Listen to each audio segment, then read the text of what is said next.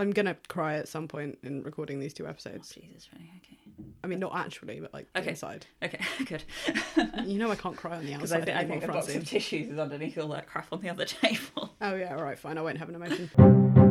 I was just thinking about when we first heard that there was going to be an adaptation for both of us. That was at the memorial, although there was a bunch rumoured.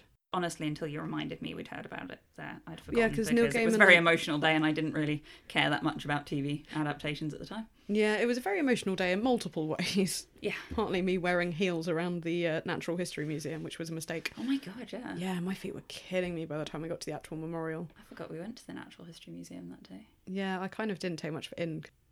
I was a bit more focused on how the hell we were going to get to the Barbican from South Kensington. It always works itself out. Yep, eventually. Brackets, Joanna always works it out. I have my uses. But yeah, so the memorial in my head, I remember the music. Because I'd never listened to any of, Steel Eye Span at the time, although a couple of the songs from that album are now on my permanent playlist. I love that album so much. Yeah. They did the Wintersmith album. You and To Make a Man are the 2 that I've got on permanent Yeah, placement. To Make a Man's really lovely. I like I Shall Wear Midnight as well. It's very sweet and a little bit sad, but not too sad. Yeah, I do like that, but I feel like that's one if I play too much I'll get sick of, so... That's every now and then when I feel like listening to the whole album. And I remember Neil Gaiman. Also, he read the letter from Terry Pratchett asking him to make Good Omens. Yeah. And it was very sweet and very sad. At the end, he said, "All right, you bastard, I'll do it." And right. I do remember now. Oh yeah, I forgot about the letter. And because then they gave him Terry's hat, and it was very sad. Like that was a That memorial was that's the amazing. bit that bashed into my memory over the whole Good Omens. But it was the hat. Sorry, so I've got the script book handy, and there's a little intro from Neil Gaiman, and because it's a nice book. It's really lovely. It's so good. What's under that dust jacket? Wow, that sounded pornographic. Sorry. Ooh. I love a plain black, and it's a really nice spine. Gold font, very good. So the letter that Terry Pratchett wrote to Neil Gaiman was, "I know that you're very, very busy, but no one else could ever do it with the passion that we shared for the old girl. I wish I could be more involved, and I'll help any way I can."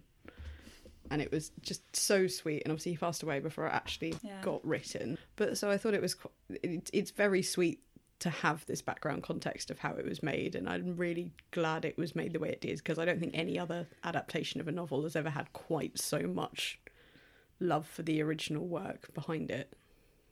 No, I can't think of any other, and I can't imagine this being any better. No. Also, it brought so many new people to it who had not read any Neil Gaiman or Terry Pratchett and were like, "Oh, what's this weird show? Oh, hang on, I'm really obsessed with all of these characters and love them now." Yeah. One of the nicest things as well is like a huge internet fandom is kind of, obviously there's already a huge Terry Pratchett internet fandom and a huge Neil Gaiman internet fandom, but the very specific Good Omens fandom that's kind of sprung up and become so much bigger off the wake of the TV series is like the least toxic fandom I've ever seen online. No gatekeeping from the what's it? The people who've read existing fans, the people who've read the books and have battered, ancient, falling apart copies aren't sort of saying, well, we liked it before it was cool. They're just sort of saying, "Oh, cool, you like it? Come sit with us. Come sit with us. Yeah. Isn't it good? Isn't it lovely? More people." Yeah, it's the like in a world of horrible, toxic online everything. Yeah, the Good Omens fandom is a very nice part of the internet. I also feel like a lot of us Pratchett fans are kind of treating it as a gateway drug. Oh yeah, to other people, like, "Oh, you like that, do you? Well, come this way. Try a little bit of this on Saturday night and see how that makes you feel." Cheeky bit of Discworld. A little bit of Discworld, maybe. You know, a bit. Skirt around the witches arc. For you, sir, I'd recommend possibly the Watch. Yeah, the Guards. Yeah. Oh, you've read all 40 books. You haven't slept for 3 days. Is that a good drug dealer impression? I can't. I don't know. I don't know what drug dealers. My only interactions with drug dealers were with people who sold weed in school, which is pretty low key. Yeah.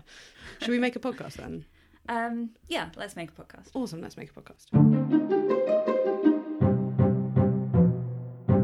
Hello and welcome to The Truth Shall Make You Fret, Ineffable Edition. Usually this is a podcast in which we are reading and recapping every book from Terry Pratchett's Discworld series in chronological order, but we are here today to talk about Good Omens. I'm Joanna Hagen-Young. And I'm Francine Carroll. And having talked about the book, we are talking today about episodes 1 to 3 of the Good Omens TV series. obviously we are a spoiler light podcast and avoiding spoiling any future events for Discworld books, including all events in the final Discworld novel, The Shepherd's Crown. As far as Good Omens goes, I'd say major spoilers for the book, but we will avoid spoiling the end of the TV series because this is going out just before it's finished. So we will try and keep our discussion to episodes 1 to 3. Yeah. So, quick follow-up from last week. Yeah. We were talking about Radio 4 and radio plays airing on Radio 4. And we kind of completely forgot to mention that a really good Omens radio play exists. Oh, well, you forgot. I didn't know it did, so... Have you not listened to it then? No. Oh, it's really good. It has Peter Serafinowicz as Crowley and Mark Heap as Aziraphale. Okay. And a bunch of other really good people in it. The one whose name I can't remember, who's Oregon and Fresh Meat. Oh, yeah. And she's in Ghosts as well. She plays Anathema. Okay. Colin Morgan plays Newt, which is perfect casting. I don't know who that is. He's Merlin. You know, like the BBC series Merlin, that's No. like young Merlin, that's got Anthony Head. No. Have you never watched that show? No. Jesus, Francine. Okay, sorry. It's like, it's really bad, but watch it, it's so good. No. What? It's not really bad, it's amazing. Is it it's worth ridiculous. paying my TV licence for? Oh, it's on Netflix. Okay, then, yeah, I might. It was originally on the BBC. It's got Anthony Head in it. All right. Okay, I'll watch it. But I guess I'll listen to the Good Omens radio play when I feel like another rendition of this. Yeah, I mean, I feel like I've almost overdosed on Good Omens now, having read through the book twice and watched the TV series twice in 2 weeks. The other thing, obviously, I mentioned last week that I was going to wait and talk about the definition of ineffability this week. Oh, you did you? Yeah. You looked it up. No, someone texted me the definition. Ineffable, too great or extreme to be described in words. And I'm really grateful that I was texted the definition, because otherwise I would have accidentally gone on a rabbit hole on etymology and spent an hour that I didn't have on that. So thank you, Ebony, for texting me. Thank you, Ebony. And that's your low-key shout-out. Now stop asking for one. I'm such Does she want a high-key shout-out next? Maybe we'll do like a musical number. I feel like doing a musical number on a podcast is not... I mean, there's no point getting elephants and dancing girls in if no one can see them, Francine. I could see them. Where are we going to put elephants and dancing girls in your flat, Francine? You always steal my creativity, but fine. We can do a musical number next year, or if I move house. We can do it in the garden. We can't record in the garden. So obviously, we don't have a previously on, because we're talking about the beginning episodes of the TV series. Yeah, so Good Omens, the TV series, is based on Good Omens, the book, which was a collaborative book by Neil Gaiman and Terry Pratchett, who is the author of the books we usually recap. This is a bit of an oddity, really, isn't it? Because although it's based on a book partly by Terry Pratchett sadly died before this was made, so it's very limited role in it, apart from conceiving of the fucking thing. But then normally an adaptation doesn't have the creators of the original source material that heavily involved in it. And this is a bit of an odyssey in that Neil Gaiman literally wrote the scripts and show ran. Did he write all the scripts, did he? Yeah, he did all the writing and he was the showrunner, which doesn't what normally does showrunner happen. mean? You're in charge of the whole thing. Okay. So it's your creative vision from top to bottom. Okay, cool. It's like one of the biggest roles you can have. Mm-hmm. Like D.B. Weiss and David Benioff were the showrunners of Game of Thrones. It's a big thing. It's the biggest. Are they the job ones that you can fucked have. it? Yeah, definitely. Okay, cool. Yeah. I heard they some really guys fucked it. Yeah, they fucked it. Yeah. They didn't do good things to that poor show. Sorry, this is not a good Game of Thrones podcast. And never will be. Aww. I mean, one day we will do that bonus episode where you get drunk and explain Game of Thrones, the TV series, to me. But especially the final 2 seasons. But we really don't have time to get you drunk today. Oh, fine. So that is basically the context of it. It's a TV series that... It's a limited 6-episode thing. It's very good. Yeah, 6 episodes, hour long each. It's well worth watching, as I'm guessing any listeners already know. Yeah, I'm assuming if you're listening to this, you've watched it. Yeah.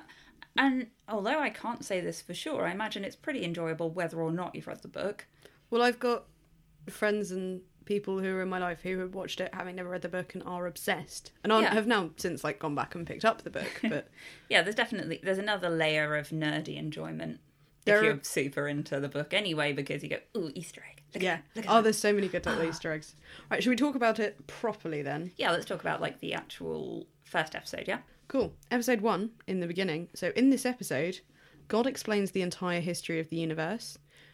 Pretty succinctly. Yeah. We begin in the Garden of Eden. We see Adam and Eve kicked out and the whole apple thing. And we meet Aziraphale and Crowley, the angel and the demon. Then we jump way forward into the future to Crowley receiving the Antichrist. We see the amazing baby swap that also takes place in the book. And the Antichrist go home with a lovely couple from Tadfield. Mm-hmm. We see Gabriel interrupting Aziraphale as he enjoys a nice meal of sushi to talk about things being afoot. John Hamm. Ah, John Hamm. Aziraphale and Crowley, the friendly angel and demon, panic about the end of the world, get very drunk in a bookshop after dinner at the Ritz, and make an agreement to co-parent the Antichrist till he comes of age in the hope that they can prevent the apocalypse. Sounds like your perfect Friday night. Excellent Friday night for me. So we jump to 5 years later. We see Aziraphale as a gardener, and we see Crowley as the wonderful nanny Ashtoreth looking after the child they think is the Antichrist. He isn't. We see the Antichrist grow up. 11 years later, from the birth of the Antichrist, we come to what we think is the Antichrist's 11th birthday party. When a hellhound fails to turn up, Aziraphale and Crowley realise they've got the wrong kid. What a waste. Yep. At which point we meet the real Antichrist, Adam, and his gang, the Them. With lovely twangy background music. Yes, as they hang out in an idyllic little village in Oxford. Golden light, it's always 3 o'clock in the afternoon. And Aziraphale and Crowley say welcome to the end times, before trying to prevent them. Just as well, really. Yes, very good of them. So, let's have a look at what you've written about this. Well, I thought I'd start with talking about some of the characters and the casting. Mm-hmm. This section will fade away as we get forward to episode 6. Yeah. We meet the most new characters here, obviously. So, Frances McDormand voicing God is an amazing thing. Yeah. And not just, ooh, it's a woman voicing God, but, like, Frances McDormand's amazing as well. Yeah, yeah. And she's going to be in the new Wes Anderson film, which I'm really excited about. The trailer came out for it yesterday. I don't know what that... You know who Wes Anderson is? Yeah. I don't know what the film's going to be. The French Dispatch.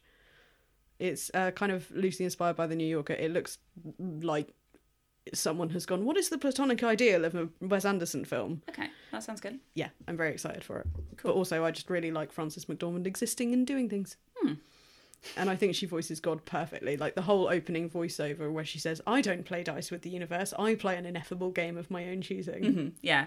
No, it's very nice. It's authoritative and slightly smug, just as I imagine God would be. Yep. But I also like, obviously, they know making this that a lot of people will really love the book, and there is so much good writing in the book that rather than lose any of it, that they've found a way to use God as a narrator so they could keep in like a lot of the best lines from the book. Yeah, which is definitely a stroke of luck that they've got that voice of God option, because this wouldn't have worked it without would the have really narration. suffered, Yeah, I think that really makes it. They'd have had to work in some really awkward exposition. Oh yeah, and I hate awkward exposition. There are still Bad a couple of... Hi, we're Awkward Exposition with, as you know, Bill. Aziraphale and Crowley, obviously Michael Sheen and David Tennant. I don't think anything has ever been cast quite as well. We're not spending the entire episode thirsting over David Tennant, Francine. I'm not thirsting over anything. I was sighing with happiness. Okay, I'm thirsting. Thirsting comes later. Okay. In a bath. He's still got the weird hair right now. I like the weird hair. Yeah. I don't mind his 11 years ago hair.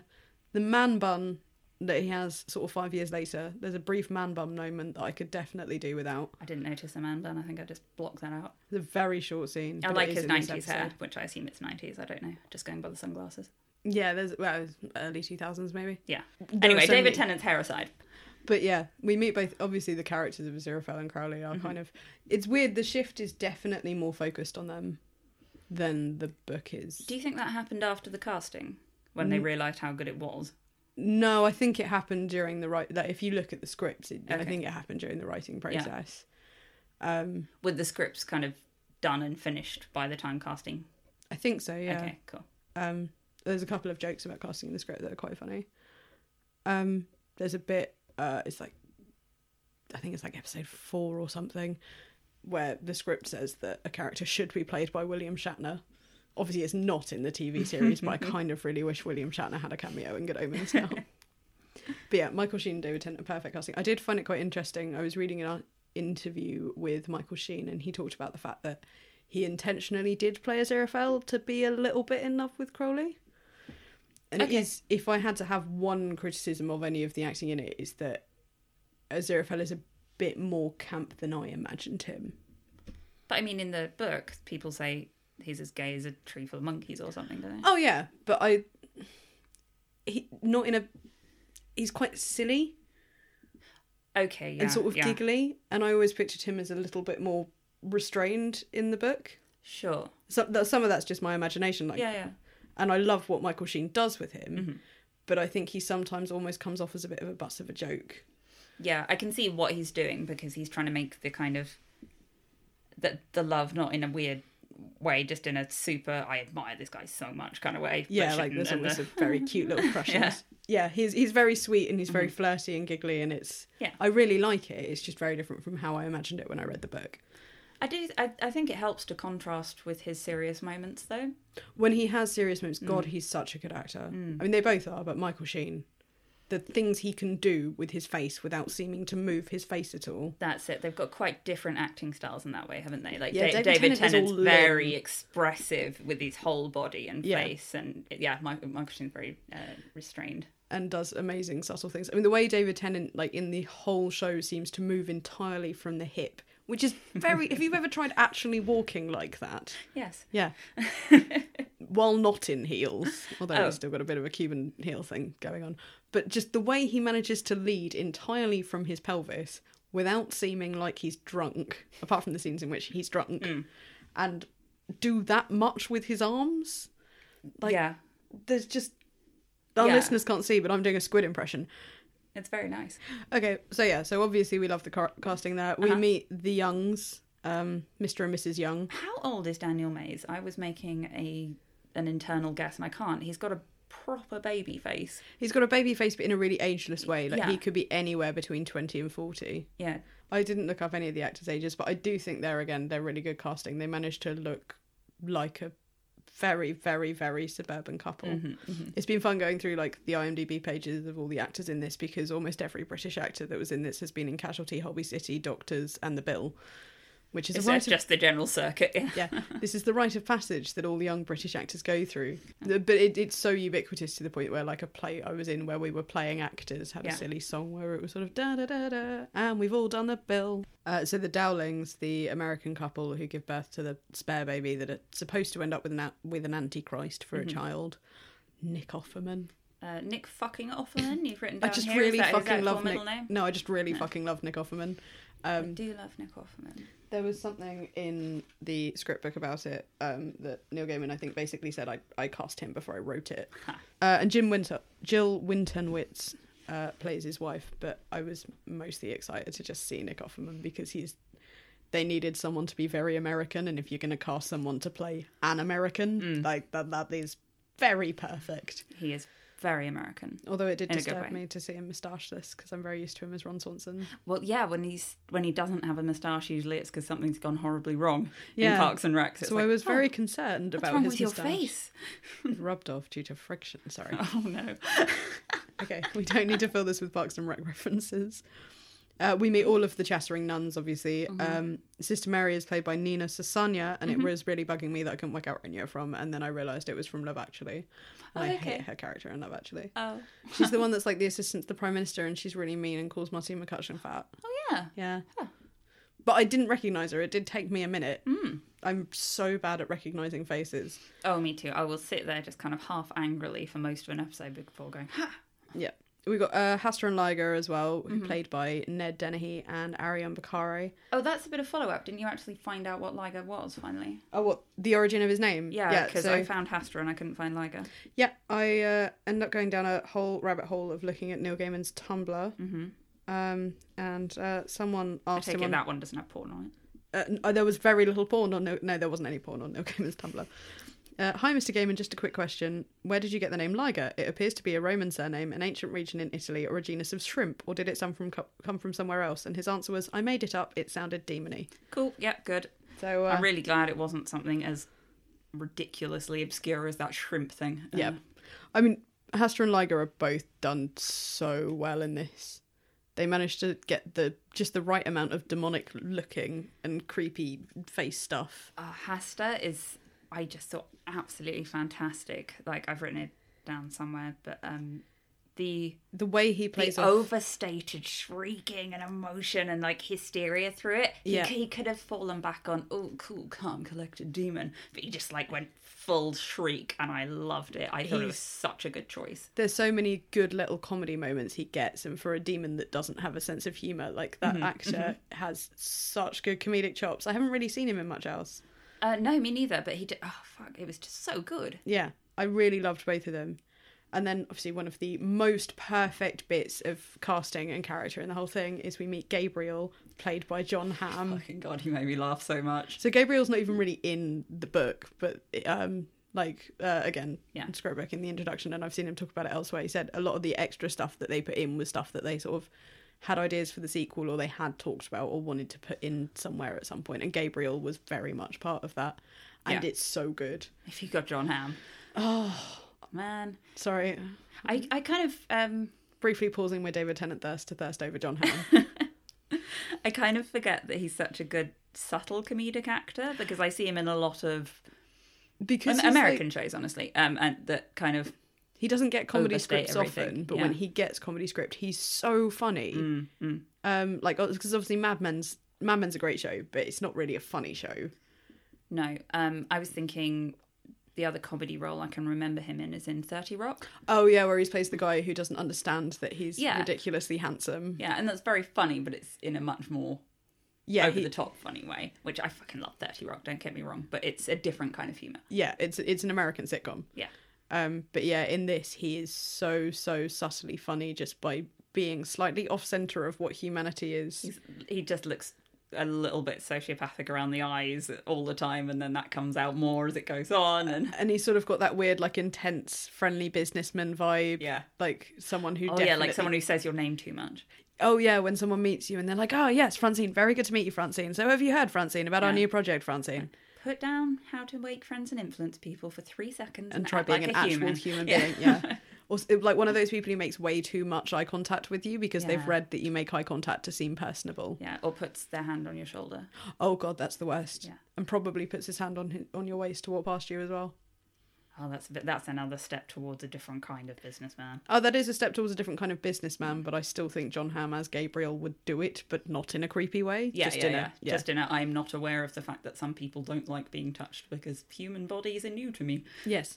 I do love the whole, I don't sully this temple with gross matter. I do like the clothes, though. There's, in the script, there's a couple of scenes that were written and didn't make it into the show, and one of them is just a very silly scene of Aziraphale in sort of Regency England, and they're trying to promote him and say that he's not working on Earth anymore and he's trying to get himself out of it. But it would have, I get why they cut it. It didn't need to be there. It was just a really silly funny scene, but we could have seen John Hamm in Regency era tailoring, and I'm really upset that it was cut for that reason. It's a shame they didn't film it and then like release it with the Blu-ray edition or something. I just want to see John Hamm in, the white socks, because I bet he's got a very well turned calf. I bet it's a very well turned calf. And in the curly wig. Oh no. Here are specific yums part ways. Sorry, Joanna. Sorry, are you yucking my yum? I am stopping the description of this yum so that I do not have to yuck it. Fair enough. We also get a little bit of Beelzebub here, and played by Anna Maxwell Martin, who again is a really, really funny actor. Her and Gabriel almost have like a more distant version of Aziraphale and Crowley's relationship. Mm-hmm. And when you do get scenes with the two of them together, it's brilliant.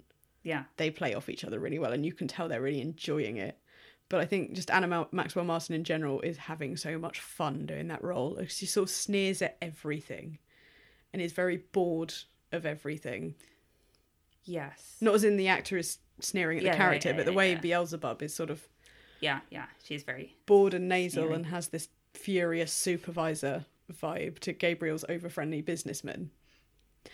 So obviously when we talk about a book, we normally pick out some favourite quotes. I have picked out some favourite quotes and line readings from the series because it's so good. And there are little bits that aren't necessarily in the book. And one of my favourites is, this is Aziraphale and Crowley heading to Aziraphale's bookshop, having had lunch at the Ritz, and Aziraphale sort of saying, well, yes, because you're evil, you're a demon. Get thee behind me, foul fiend. Oh, after you. Yes. Also the one I noted down, so I don't have one to go with that. I'm sorry. No, it's good. It was, I just fucking love those two, man. Oh, it's so good. It's so irritatingly good. How dare they be that good? Yeah. I also wanted to pick out, like, not for every episode, but the way they use Queen in this. I really like that it's never stated that things that stay in a car become a Best of Queen album the way it is in the book. Yeah. But they've still nodded to it by using the music of Queen just randomly playing in Crowley's car a lot. So I've been that's after, like, there's a shot of it being something else and then put in, isn't it? Or No. It never. I don't think it ever actually addresses it. oh, okay. I think it is just they use the music, which again, looking through interviews with Neil Gaiman and stuff, he did say about the radio play. He said we couldn't get Queen for the radio play. Brian May wouldn't give us permission to use it, so we approached him about it for the TV series, expecting him to say no, and he said no, of course, and I'm really sorry I wouldn't let you use it before. So he had a complete change of heart somewhere in those 4 years, which I thought was very sweet. So yes, my favourite use of it... Literally might have just been caught him on a bad day last time, isn't it? Sometimes it could be something like that. My favourite use of it in this episode is Crowley, as he drives up to Hasta and Liger, the line from Bohemian Rhapsody, Beelzebub has a devil for a... It's not Beelzebub has a devil for a sideboard, but I wrote that down because I was very tired and I'm not sure what the actual... Beelzebub. So I've been looking through the script as we went along to see little bits that might have made it there that didn't make it into the show. And there were a couple of scenes written for the sort of opening scenes of this episode. Sure. You see Aziraphale hanging out in a shop and just sort of performing very sweet, small little miracles, like helping a woman struggling with a pushchair. Oh. And there was a whole scene of Crowley invading the BT Tower with an army of rats to do the tying up the mobile phone networks. Oh, sure. That I'm kind of gutted didn't make it in, but I found it quite funny the way Neil Gaiman wrote about it in the script, saying that he wrote in these extra scenes of Aziraphale performing small miracles and Crowley invading the BT Tower, and then said... And then I realised that after all, the story does start with a demon turning up to a graveyard to receive the Antichrist, and 27-year-old me is laughing and pointing at me very smugly. Yeah, fair enough. Any other really big change from the book for this section? Obviously, there are lots of small changes and things. We don't get to see the bit where Aziraphale and Crowley are a bit older and they're Warlock's tutors, which I would have quite liked to have seen both of them in a classroom setting or a private, like a homeschooling setting, because I think it would have been quite funny. Yeah. I always find it interesting seeing like what little moments can be cut to streamline a story and what can't. So I was having fun paying attention to that. Yeah, I can see why they cut that bit of the two. Yeah, it didn't need that. It's not as funny as David Tennant in drag. Yeah. I mean, I would wear that outfit. Oh yeah, sure. That's a pretty good outfit. It's a nice aesthetic. Speaking of aesthetics, I really want David Tennant's sunglasses in the first part. So Antichrist, 11 years ago. Oh, so not his Valentino sunglasses, but the other ones. No, yeah, the Persol PO3166S. Right. Is the exact make of those sunglasses. I wanted them so much I actually looked it up. Yep. And they are quite expensive, so I'm going to find an ASOS cheapy version. That sounds like a better plan. But I really like them. I'm super into circle lenses now. I do. I've got some giant pink circle lenses and I do really love them. They make me look ridiculous, but everything's sort of... They're literally rose-tinted glasses. They're great. So I thought it was quite interesting, like especially in these first 3 episodes, how much the focus of the series is more on Aziraphale and Crowley. Like, I know I already talked about it a bit when we talked about the book, that it really is more focused on them for the first half. Yeah. But for this, it's like, no, this is a story about these two, and everyone else are side characters to these two. Like, if you watch, like, the opening credit sequence, which is an amazing, gorgeous animation of the two of them. Going through it all. Yeah. So this part of the story in the book then, where else is the focus? No, it is really focused on them at the beginning. I'm just saying that they are much more the main characters throughout than whereas in the book, the focus really shifts away from them for the second half, and they're separated for such a big chunk of the second half. Which again, we'll talk about that when we get to the next episode of the podcast. Yeah. But also, like, the way it builds the relationship with them there's a lot more to do with their relationship. So I'm going to come back to them as we talk about each episode. Yeah. Because there is so much more than there is in the book. Yeah. Like, they are friends and colleagues and really quite fond of each other in the book, and it's... Well, there's a lot you can do with a visual medium that you can't do in the same way in a book, isn't there? Yeah, and the there's a lot looks to do and with- the yeah. There's a lot to do with storytelling as well, because the story is being told in such a different way. Like, you watch the relationships between all the characters develop, whereas in the book can go, these are characters with an established relationship. Now let's see what they do in that. Yeah. That I don't think you can do in a TV series, especially a limited series like this. Like, you need an arc for them. There is a moment, just a throwaway line that I did like as a sort of look at their relationship. They were they say something about a smell and something's different, and Aziraphale starts saying, "Oh, well, it's this new cologne by Barbara," and Crowley just went, "No, I know what you smell like." Yes. Yeah. I thought the way the baby swap bit was done was amazing. The whole 3-card Monty thing, Yeah. Yeah. where they actually using this animation of the playing cards and someone doing a 3-card Monty as they show the thing, and it was fairly accurate to like, I know enough about how 3-card Monties are done. Oh, I don't. Yeah. Yeah, that it was fairly Your husband accurate, is a magician after all. and I used to do it as well. Oh yes, of course. Yeah. I always forget that now. One of my favourite tricks to do was, and I didn't perform it very often because it was difficult and quite stressful, but I had like a stand-up version of a 3-card Monty where you're putting these cards down in someone's hand and they're changing and the lady's shifting. Oh sure. That's I mostly like because it was designed by a really good magician called Garrett Thomas, who is really, really nice. Oh, that's Yeah. good. Out of all the the big well-known magicians I met while I was doing it, he was the one who was immediately like, "Cool, a girl's doing it. I don't meet many girls doing it, so I'm going to talk to you and ask how my trick works for you, and if you would do something different and try and make it more gender neutral." Because misogyny in the magic world, that's a thing. I bet it is. Yeah. So I thought that was really lovely. The drunk scene between the two of them after they go for lunch at the Ritz. Sorry, I'm leaping from topic to Yeah. topic No, now. you're good. You're good. You're good. I didn't realise Monty was spelled with an E, by the way. That's new to me. Yeah. Cool. Good to know. What does Monty mean? In that case, that sounds like it's Italian or something. I think it's like a reference to Monte Carlo, but I could be wrong. I Okay. could be completely wrong. That's complete conjecture.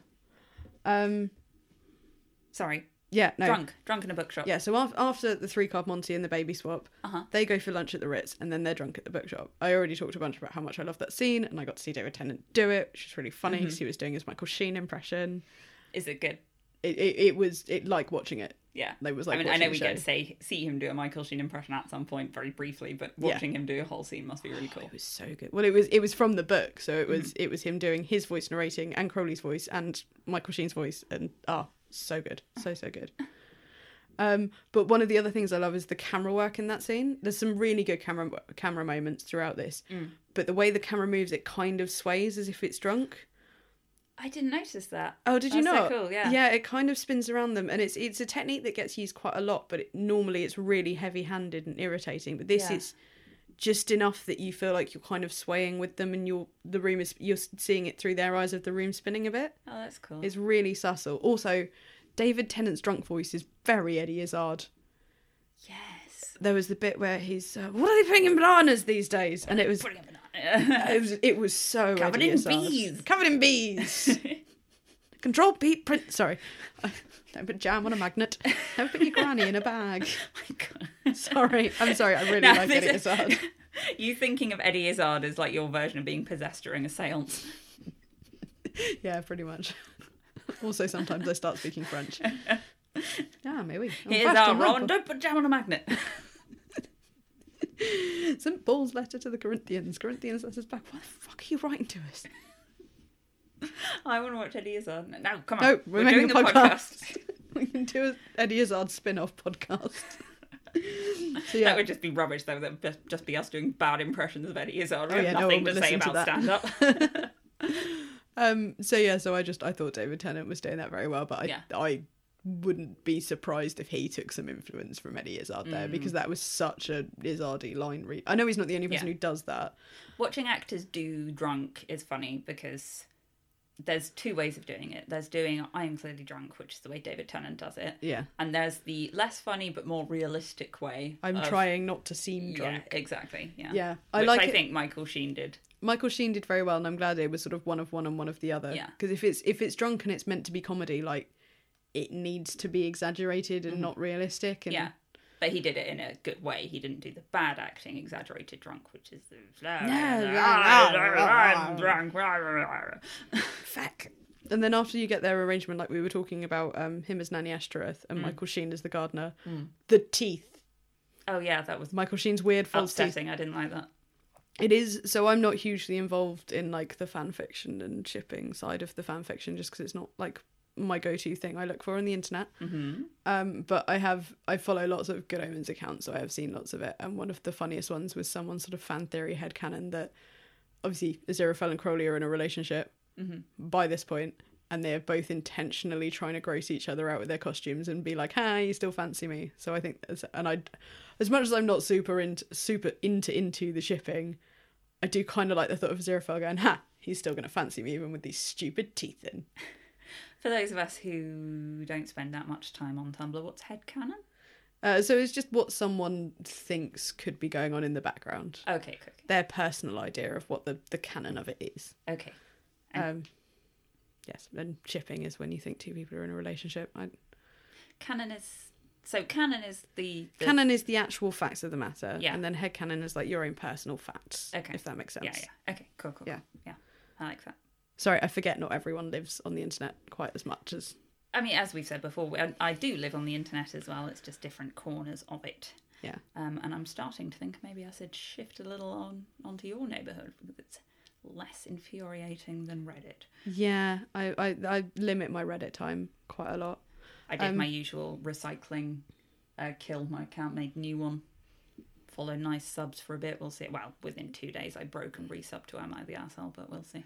See, I stick to only following Am I the Arsehole, the Twitter account that reposts Am I the Arseholes. Oh, that's a good one. Yeah, because then I just get the good ones. While we're talking about the bookshop, sorry. What are we doing? While we're talking about the bookshop, there's so many great little Easter eggs and set dressing moments. One of them is Aziraphale's bookshop opening hours, which I've written down here. Oh, I'm glad you did, because I just took a photo and I can't be bothered to transcribe. I'll read them out because it's perfect. I open the shop on most weekdays around 9:30 or perhaps 10 a.m. While occasionally I open the shop as early as 8, I have been known not to open until 1, except on Tuesday. I tend to close about 3:30 p.m. or earlier if something needs tending to. However, I might occasionally keep the shop open until 8 or 9 at night. You never know when you might need some light reading. On days that I am not in, the shop will remain closed. On weekends, I will open the shop during normal hours unless I am elsewhere. Bank holidays will be treated in the usual fashion with early closing on Wednesdays or sometimes Fridays. For Sundays, see Tuesdays. That's part of the kind of technique of not wanting anybody to buy your books. Yes, people who own fancy second-hand bookshops don't want anyone to actually buy a book in there. Actually, I suppose that's the only reference to that in the show, isn't it? Because they didn't want to show Aziraphale being rude to customers. Yeah. He's made, in some ways, almost a lot nicer in the show. Not, like, in a bad way, but I think you see a little bit more of his mean streak in the book early on. Yeah. Or he's a lot nicer to humanity, I should say. Yes. He's got a lot more time for humanity, whereas in the book, at least early on, he sort of treats them as a bit of an inconvenience unless they're benefiting him. He cares about the composers and the chefs. Yeah. Oh, the sushi.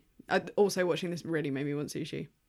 And yeah, the last thing I really wanted to talk about with this episode was the amazing visual of heaven and hell. When you see them going in through the main entrance and the way they do the thing with the escalators. Yeah.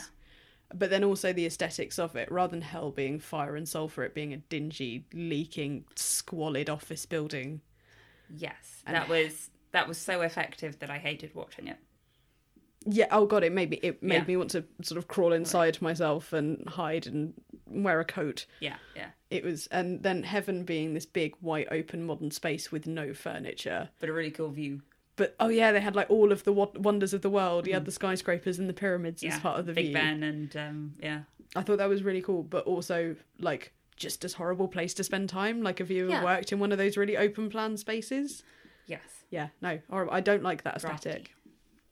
Oh yeah, so, I mean, it looked chilly. It looked very chilly. That's what Gabriel's got the whole roll neck jumper thing the whole time. It's very chilly in heaven. Yeah. And then I guess the middling bit would be Earth and maybe the bookshop or something like that. Yeah. Because it's pretty close together, isn't it? Like the contrast between the coziness of the places where Aziraphale and Crowley hang out. And they very much have their own home comforts. So that's episode 1. Anything else you want to say about episode 1 that you particularly liked or disliked? What have I got here? Sister Mary, what's her chops? What's her name? Nina Sasanya? Yeah. Nina Sasanya. Her expressions are beautiful. She's a really good actor. Oh yeah, her eyebrows do so much work there. Yeah. The bit where they do the interpretation of the wink. Oh, that bit was so good when it sort of pauses and there. Yeah, she's got a really beautifully, subtly expressive face. And I just thought she was fantastic in such a little bit part. And she obviously put so much heart into it. Well, I think as much as it's a bit part, it's a part that... It's an important bit. It's an important bit, and I think it's people who knew the book would have been watching for. Yeah. I like the level of cameos across the series, actually, because you could have stuffed every famous actor in there. You could have just done nothing but cameo. But there is a nice mix of a lot of the bigger name characters are not huge name actors. Like the woman who played Anathema, I haven't seen a whole bunch else, and the horse people. Yeah. And where you do have little cameos of slightly better known actors, it's because they're very good actors. It's not just... Yes. It's not and here's David Jason. It appreciates the characters for what they are, and it appreciates the audience and doesn't just try and go, oh, look at a thing. Yeah. The only other note I'd say, it's not directly this episode, it's all of them, but it's a general one.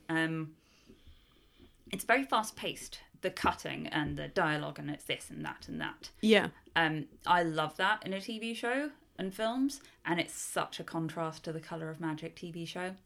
Yeah, that was... It's to me, it is the antithesis of what I hate about that kind of 90s shitty adaptation TV that we had to watch for The Colour of Magic. It wasn't 90s, it was 2000s. Well, it fucking looked 90s. The long, slow pans and a lot of long walk and talks. Scenes. Yeah, walk and talks. And oh, God, I hated that. Can't wait. I don't hate it, but I definitely like the pace of this. And I think it works with the pace of the book. If you think about the fact that, like, when we did the episode in the book, we were saying the first half of the book is 4,000 years and the second half of the book is 2 days. Yeah. Like, the pacing, and somehow all of that pacing works. And I think they keep up the momentum really well in the episode. If you think momentum, that's the word. Yeah, they keep it. Yeah. You think about how many characters have to be introduced just in this first episode and how much has to be established. Because obviously we briefly meet Adam and the them as well, and we see Adam get a dog. Yes. I thought the animation on the Hellhound was really good, and becoming the little terrier was perfect. Yeah. I think the dog is excellent casting. Yes. And the dog did get a named credit, actually. Dog, England, Ollie. Ollie the dog. Oh, Ollie. And in South Africa, Milo. Oh. What was I saying? Oh, yeah, the kind of fast pace of it, I think, particularly probably suits me because of the ADHD thing. It's like to grab my attention, it needs to keep changing. Yeah. I mean, it's why I don't watch many movies. Yeah. And I don't watch that much when it comes like feature drama TV because of that. I don't think everything needs to be like that, but I think for this it was perfect. Yeah. I don't think everything needs to be like that. I very much realise that I have a particularly short attention span. Yeah. So. And I don't have a great attention span either, and I struggle with movies and long, slow walk and talk things. Yeah. Like, I do have to say, as much as I didn't dislike The Colour of Magic as much as you, if I had to watch it without having to take a bunch of notes on it, I would have got bored a lot faster. Yeah. Like, it is quite long. Yeah. But if you think about, like, the amount of story that's being put into 6 hours here, how economic it is with the storytelling and the fact that it still gives itself time to have really nice, playful moments. Yeah, and it still has time to put in, little snippets of Pratchett's writing and the narration and the... Oh, there's so much of the... I mean, this is why I like that it's narrated, and like we were saying earlier, like, otherwise it'd just be expositional. It means that they can cover a lot of ground very quickly. Yeah. Okay, so that's episode 1. Should we move on to episode 2? So episode 2... Sorry, you can't see my thumbs up through a microphone, can you? Yes, let's. Episode 2, The Book. The Book. In this episode... Sorry, let me rustle my notes. I thought Nate had started drumming again, and then I realised it was me playing with my biro. Excellent, Francine, well done. So in this episode, it is now Thursday. We start with Gabriel popping into the bookshop to have a chat to Aziraphale. Sure. About the Antichrist. Yes. As Hastur and Liger interrupt Crowley's morning telly to do similar, I can use words, we see war summoned by the International Expressman, interrupting some peace accords in the process. Then we flash back to the burning of Agnes Nutter, and we meet both Agnes and Thou Shalt Not Commit Adultery Pulsifer. We briefly see young Anathema learning to predict the future with the prophecies, and we see young Newt. In a very nice place. Yeah, very nice place. A terrace and a half. Their family have done well for themselves. Newt knocking out the electrics for the neighbourhood. Then we get adult Newt, who starts a new job, loses a new job, meets Shadwell and joins the Witchfinder army. It looked like a shit job anyway. What a busy day for him. Yeah. Anathema enters the UK and begins hunting the Antichrist. She meets them, who are themselves about to engage in a bit of witch hunting. Yay. With a tire swing. Aziraphale and Crowley, having realised they've lost the Antichrist, travel to Tadfield Manor to try and find him, get caught up in a vicious paintball game. They learn about the fire that destroyed all records. Mm-hmm. Very rude. And then literally bump into Anathema as she's trying to cycle home, give her a lift. And once they've dropped her off, Aziraphale finds the Book of Prophecies in the car and they agree to contact their own agents. Aziraphale, right at the end of the episode, works out where Adam is. Yes. He has found the Antichrist. And his mug of cocoa goes cold. And can I just say, that's a very nice mug. Oh, with the little wing on it? Yeah, throughout the series, I've noticed various accessories I want. Yeah. David Tennant's sunglasses, Aziraphale's mug, and Pepper's wellies. Yeah. Are the three main ones. Yeah. It's going to be a weird outfit, but I think I can pull it off. Yeah, no, I think you can get away with it. Yeah. I still, like, a little bit of me thinks that Crowley bought Aziraphale that mug. Like, he saw it and thought, oh, cute angel mug. Oh my God, Joe. Yeah, calm the fuck down. Sorry. I'm now going to go Stop trying to turn them into a weird married couple. Mate, all right, we'll talk about that in a minute. Right. It's not me trying to turn them into a weird married couple. Okay, so what characters, will be. characters we meet in this. We meet Newton Pulsifer, played by Jack Whitehall. Jack Whitehall also plays Thou Shalt Not Commit Adultery Pulsifer. Yep, God, that's briefly. hard to say. I've got to say, as much I can as... see why you call him adultery for short. Adultery Pulsifer. It was kind of nice to see Jack Whitehall not doing a posh British accent. Yeah, I know you hate Jack Whitehall, but I don't hate Jack Whitehall. I just don't really like Jack Whitehall or get the hype about Jack Whitehall. Is there a hype about Jack Whitehall? Like, people... Maybe I just know really basic people, because I know a lot of people yeah. are, like, really into his comedy. And I just don't think he's that funny. I think he's funny. I can recognise that the stuff I don't like of his is just for a different audience. Yeah, and let's be honest, a younger audience. Yeah. I do think he's really funny in Fresh Meat. Yeah, I think he's great in that. I think I've enjoyed him on a lot of panel shows, and I think he did really well in this. I thought he was going to be shit, and he was actually really, really good. I will say, having said, like, you know, I didn't enjoy reading about Newt so much in my recent reread, and I think that's more that I've just gotten really bored of bits of narrative around basic white men when there's more interesting people around them. I actually didn't dislike Jack Whitehall as him so much in this, and I actually liked his character a bit more in this than I did in the book, I think. Okay. I can see that, yeah. He's more... I still don't think he's good enough for Anathema. Well, no. He's punching well above his weight there. Well, yes. I mean, also she should be with me. But you found that... you found that note that might explain why. That's for the next episode, okay. Francine. Spoilers, sweetie. Sorry, I just turned into River Song. Spoilers, sweetie. There are a lot of Doctor Who references in this, actually. Yeah. We're talking about Anathema. Adria Arjona. Side note, our friend Cara. Yeah. I haven't watched Doctor Who for ages, and I've seen her more recently, and now in my head she is River Song. Yeah. So yeah, no, that's fair. That's quite weird. She does do a very good River Song cosplay. Yeah. Actually, she also did a really good Aziraphale cosplay for Comic-Con last year. I was going to say, for Halloween, do you want to do an Aziraphale Crowley? Yeah, definitely. Okay. Yeah. Who do you want to be? I don't know. I could be either, so I'll let you pick. I mean, I could also be either, like, body type wise, you're a bit more Crowley, but I can do multicoloured hair. Yeah. I might have short hair. Should we see what length our hair is? Yeah, let's basically see what our haircuts are at the time and then choose, because either of us could do either quite happily. Also, I'm pretty sure I can do either out of what's already in my wardrobe. Mm-hmm. Cool. Anyway, sorry. Total side note. Planning our Halloween costumes. It's February. But we like to be organised. We don't. Oh God, no, we really don't. We're recording this like 2 days before it goes out. Have fun editing. Yeah, no, I will. We should... Oh yeah, fuck, that's why we wanted to stick to the time limit. Oh okay. Yeah, okay, cool. Sorry. So we meet you. I actually think Jack Whitehall's really quite good in this. Yeah, no. Okay, good. And- I'm glad we agree, because I was going to defend him. Yeah, he's not playing full posh boy the way he does in stuff like Fresh Meat. No, that's it. I think usually he's exaggerating his own personality a lot for these things. Yeah. And then it's quite nice to see him dial it back instead. Yeah, he's quite softened and sort of stuttery and shy in this. Yeah. The way I would picture you. I also think, like, don't get me wrong, I'm not into him, but he's maybe a little bit too handsome for the part. Yeah, and I wouldn't have said that before I saw him in this. Yeah. Like, I don't think of him as particularly handsome, but for Newt, he's quite handsome. Yeah. But I thought he was But then great. Anathema is supermodel pretty. Yeah, Anathema is. So, like I said, Adria Arjona plays Anathema. I haven't really seen her in anything else. No, I'd never heard of her. And she's fucking gorgeous. God, she's my God. ridiculously beautiful. Yeah. What the hell? Those Like, freckles, like, I could just look at her. yeah. It's like someone came along and just, like, put those freckles on, like an artist did that. Yeah. No, her I face mean, maybe is... they did? No, I'm pretty sure that's just her face. No, I think that's just her face. Yeah. God, she's so pretty. Um, But if you think about how Anathema's described in the book, possibly a bit too pretty. yeah, but I mean... But, like, it's TV. Yeah. But I thought she was also really charming. I like that they could have easily made her very yogurt weavery, and they didn't. No, they made her... Very sophisticated.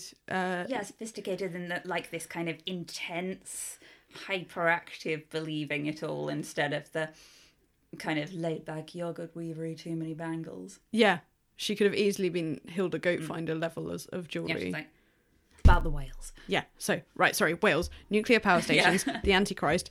Let me bring up my spreadsheet. And I like that they kind of acknowledge the whole background history of the Device family. Like, of course, they have lots of money and they live in a big mansion. Yeah. Because how would you not if you had access to all of that about the future? Yeah. And I like that her mum is, like, South American, I think it sounds like. Yeah.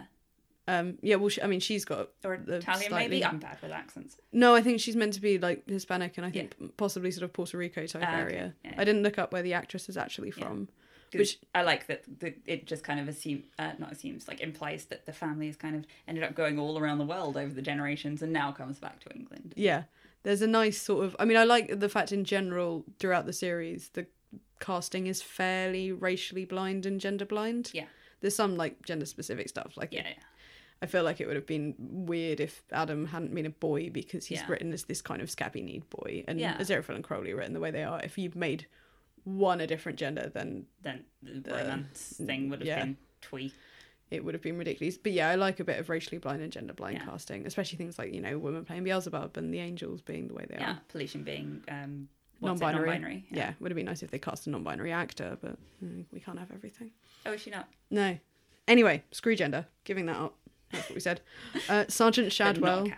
not Sergeant Shadwell, played by Sergeant Shadwell by Michael McKean, which I can't slur my way through, unfortunately. Yeah, you can't really slur the word Michael McKean words with his mad...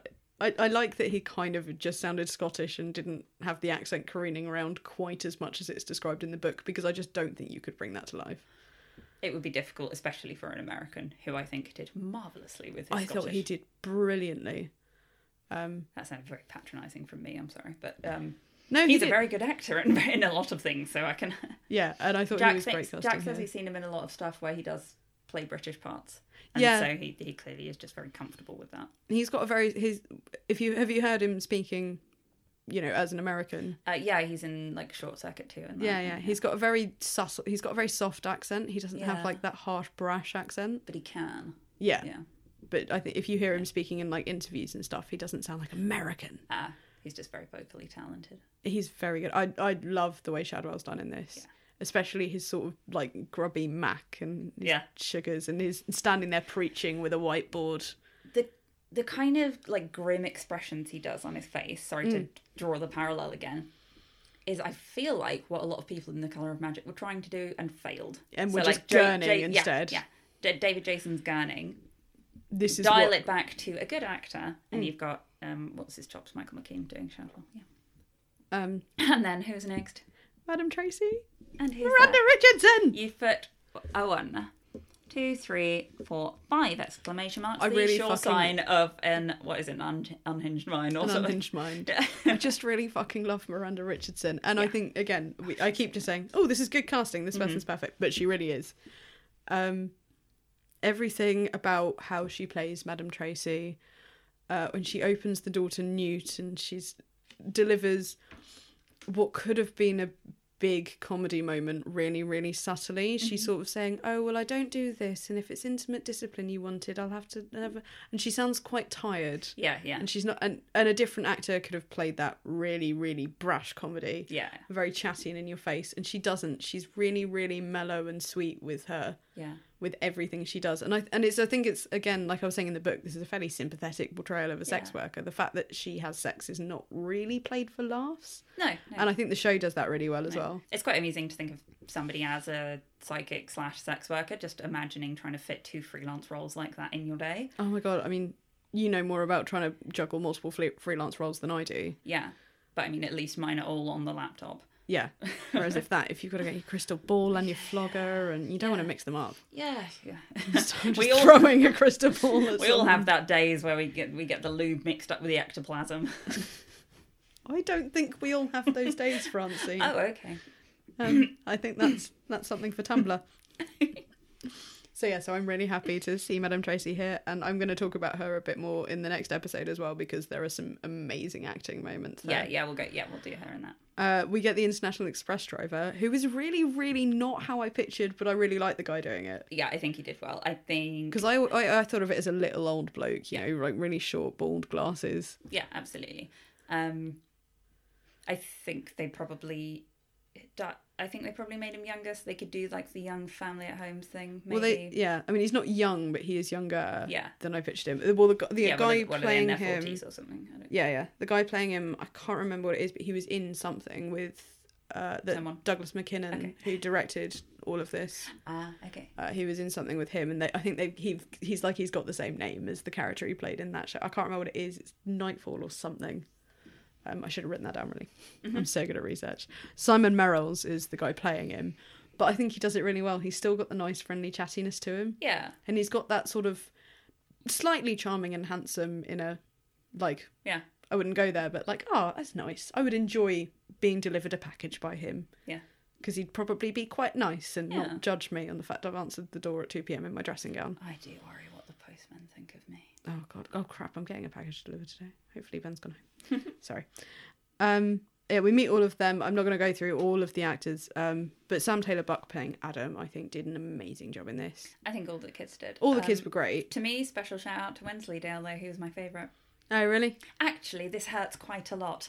And he does do the posh little lines really well. I think possibly I just love the fucking character. But yeah. I do quite like Adam obviously did very well. It's a much more complex character, but I just... Weirdly, I didn't... Wensleydale made me smile. Pepper bugged me a little bit in just that some of the kind of feministy jokes, the line readings fell really, really flat. But yeah, I think that's difficult if you're going to try and make like a 10-year-old say those things. It's always gonna. It to the point where... It sounds like she's reciting.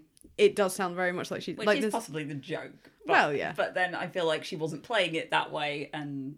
There were a couple of... I did like... When she's sort of ranting about the bike and stuff, especially in... Yeah, that was good. At the end of episode 1. Yeah. And I quite like that she's moaning about her having a girl's bike with a basket, and then the next time you see them riding their bikes, Adam's bike is one that has a basket. Yeah. And, like, that's probably just a random set dressing thing, but I like the thought of them having a conversation where Pepper's like, women's rights, and Adam's like, ooh, but basket. That's what? Because that could very much happen. Yeah. But yeah, there's if you look through the scripts, there's twice as many of those feminist jokes in as actually made it into the show. And even the ones that are in get to the point where they feel a bit heavy-handed and cringy. Yeah. I don't think the girl was a bad actor. No, it's just there's no real way to have a 10-year-old say those lines without it coming across as heavy-handed. Yeah, it felt really... There's one... Maybe if they dial it back so it sounded like it was coming from... A 10-year-old? One, my mum says this is funny because it's reciting what my mum says. Yeah. But then after that, maybe trying to make it like... sound like it comes from a kid. Yeah, there's one I really hate that I'll talk about in the next episode. Okay. And then we also meet Agnes Nutter, played by Josie Lawrence, who also voiced her in the radio play. Oh, okay, good. And was so good at it, Neil Gaiman asked her to come back and be in this. Fantastic. And I thought she was brilliant. Yeah, she was She's very good. also someone who I could just quite happily look at for hours. Good face. Such an excellent sort of... She's got a very expressive face, but it's... You know, in the book where it talks about how Anathema would have been described as vivacious, Yeah. I would say she's got that very vivacious face. Yeah, it is. Every bit of it's full of life. Yeah, she is that slightly older woman that I would desperately want to be friends with and know all of her secrets. Yeah. But be way too intimidated to actually befriend. Yeah. She reminds me a bit of... sorry, not relevant, but she reminds me a bit of our friend Helena. Yeah. I she's can got see that face. Yeah. So I thought she was great. And, bless her cancelling the milk. Yeah. But she probably was a witch if she runs for health. So my favourite line reading moment in this whole episode has got to be John Hamm saying, "Thank you for my pornography." I paused that to kind of do an impression of it to Jack. Just like, I love the idea that that's what an angel thinks that human interactions in a shop are like. Yes, I would like to buy something in the back. Pornography. And then comes in with the fact that he hands Aziraphale a book and says it's pornography and it's Mrs. Beaton's household management. Yeah. Which I really need a copy of. Do you not have one, Francie? Well, no, we've got the current Debrett's guide up there, and I think that would go really nicely next to it. I'd quite like to get a copy of Mrs. Beaton's, actually. I have Yeah. spotted vintage ones around, but they tend to go a bit pricey. Well, I don't know how vintage I want it, because for it to be vintage enough for it to be cool in that context, it's going to be too expensive and fragile for me, so I might just get a nice, newish version. Fair. 80s, 90s. Anyway... so my favourite use of a Queen song in this episode is bicycle. Jesus, okay. Sorry, I tried to not actually yell that. Yeah. Even whisper shouting is... It's quite fraught. shocking in these headphones. But yes, just bicycle screaming as they driving Anathema home. And as she sits awkwardly in the back looking at Aziraphale and Crowley looking a little bit confused. I really like how she plays being angry at those two. The kind of intensely, no, I'm not just going to let this go. I know my bike didn't have gears. Yeah. Like all of that. The fact that having been hit by a car and being driven home by a couple of strange men might kind of put off and make some women a bit shaken and make some people a bit shaken and on edge. She's like, no, I know my bike didn't have gears. Yeah. Although clearly shaken enough to forget her book. Well, she had just been hit by a car, so we'll forgive her. We'll also, the plot needed that to happen, the plot Francine. did need that, and Agnes Nutter therefore knew it would happen. Good old Agnes. Good old Agnes. Right, so my Aziraphale and Crowley check-in for this episode is... let's talk queer baiting. Right, yeah, so I deliberately didn't look this up. What the fuck is queer baiting? You've said this a few times now. It's really hard to describe, but what I mean in this specific context is shows that have queer coded characters and call it representation without any actual queer representation. Okay. Now, I obviously I love their relationship in this show. Yeah. And I'm going to probably massively contradict myself by the time we're talking about episode 3. Yeah. But very specifically their interaction in this episode, and I'm just going to grab... You can just turn around and get it. I know, but I was just talking... reaching blindly behind you. Oh my god, I forgot how psycho that book looked. So many posters. Yeah. So the reason this kind of got me the wrong way a bit here, or in this particular episode more than anything, I do really hate when people are like, oh, it's so queer... It's queer friendly enough to get queer viewers with... Still, the only relationships that are on screen are heterosexual relationships. But they only had, yeah. No. I'm not saying I needed to see Aziraphale and Crowley kissing. I'm not necessarily saying I dislike the way their relationship was built up. Yeah. I'm saying that in this episode, where they play off some of the tension between them, it feels cheap and unearned and like a cynical ploy to get the queer dollar. Right. If you know what I mean. Yeah. I do get that. And there is something that bugs me a bit. And the specific scene, when they go to Tadfield Manor and they both get shot and Aziraphale is complaining about the stain on his jacket. So a couple of different things I'm going to reference for this. In the book, when Aziraphale gets this stain on his jacket, Crowley suggests he miracles it away. Oh, yeah. He says, yes, but I'll always know the stain was there, deep down, I mean. And that's it. Yeah. It's not discussed again. Yeah. As far as we and it's know. a funny little thing, like, Yeah. For perfectionists, that's very much the way it is. Isn't Yeah. it? It's like, yeah. As far as It's we showing know, him being type A. Yeah. Now, their relationship is built up a bit more in the series than it is by that point in the book. Uh-huh. So, obviously, it's more of a conversation in the book. And I've gone less mad with the post-its on this, but they're still a little bit mad. I This think is my that is script a sane amount of post-it notes. Yeah, they're not in order, though. Oh. In the script book, Crowley says, "You could miracle it away." Aziraphale says, "Yes, but I'd always know the stain was there. Underneath, I mean." The stage direction is, Crowley gestures, the stain vanishes. And Aziraphale says, "Oh, thank you." Gestures. What happens in the show is David Tennant does a very, very irritatingly charming, leans over his shoulder and blows it off. It is ridiculously flirty. Aziraphale blushes and giggles. I mean, I think possibly Michael Sheen just blushed and giggled. I would blush and giggle if David We're both Tennant kind of blew blushing at and me. giggling Yeah, now.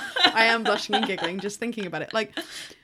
And choices are made to portray something that way. And I'm not saying it's a bad choice. I mean, like I said, I know Michael Sheen said in interviews that he was playing Aziraphale to be a bit into Crowley. Yeah.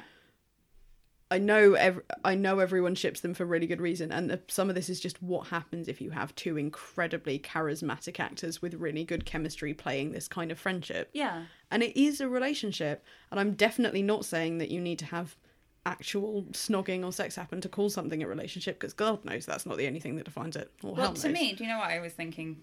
They came across as asexual but romantic. Yeah, I think Right, that's very yeah. much the case. Well, yeah, but later in the series, yeah, but in this episode, it plays Yeah. off some sexual. Especially, there's then a scene like 2 minutes later where Crowley has him pushed up against a wall, saying, "I'm not nice. Don't call me nice." And I must, both of those moments did stand out to me as weird when I watched it as well. Yeah. So yeah, no, I totally get what you mean. Yeah. so, but this is my point about queer basing: is it feels cynical. The rest of their relationship throughout the series, and that's what I mean about I'm going to contradict myself in about 5 minutes, feels earned and very sweet to watch. And I love where it is and where it gets to. But just in this episode, It's possible that just like well, there yeah. was context that got cut. It's a unfortunate bit of editing. or just that Yeah. it's the way the actors chose to do it and Yeah. the way it was directed. And like I said, I still really like it. Yeah. It didn't spoil the episode or anything. It was just But it can be really frustrating to watch stuff and people be like, "Oh, but this is such a queer show," and it's like, is it queer, or if they just put some sexual tension between two people of the same gender because they know queer people will watch it? It's a bit like people talking about the queerness of Buffy the Vampire Slayer before Willow comes out, and it's like, do you mean queerness or do you just mean Buffy and Faith beating each other up? Because like, that's not a relationship. But if it's queer people saying this, then what they're getting out of it is the important thing, isn't it? If it's not the show people saying, "Hey, look at how inclusive we've been," which I don't think they have. No, they haven't, and this isn't like me having Yeah. a go at Neil Gaiman, No. but it does. No, I'm thinking aloud rather than contradicting you. Yeah. Um, It feels like Like there if is. somebody's if people who need it feel like they're being represented, Then then it's that's still a kind good of thing. the the important bit. And throughout the rest of the series, I just think their relationship is a really good thing and really beautifully done no, on it is, screen. yeah. But I don't really like this whole section in this episode, and it is still grating because it's a bit like, well, yes, but why can't we also just see a normal happy queer couple on screen? Yeah. When you read the script book, was the original whole scene in this, because this was in the nunnery, wasn't it? Yeah, this is the Convent. during the paintball bit. Was that originally longer? Because my thought was, while I was watching it, I wonder if they left more of the scene in and then cut it weirdly. No, that's pretty much it. Oh, okay. Like I said, and the stage direction for the scene is literally I Crowley was sad gestures. that we missed. Oh, Mary Hodges' Yeah. backstory.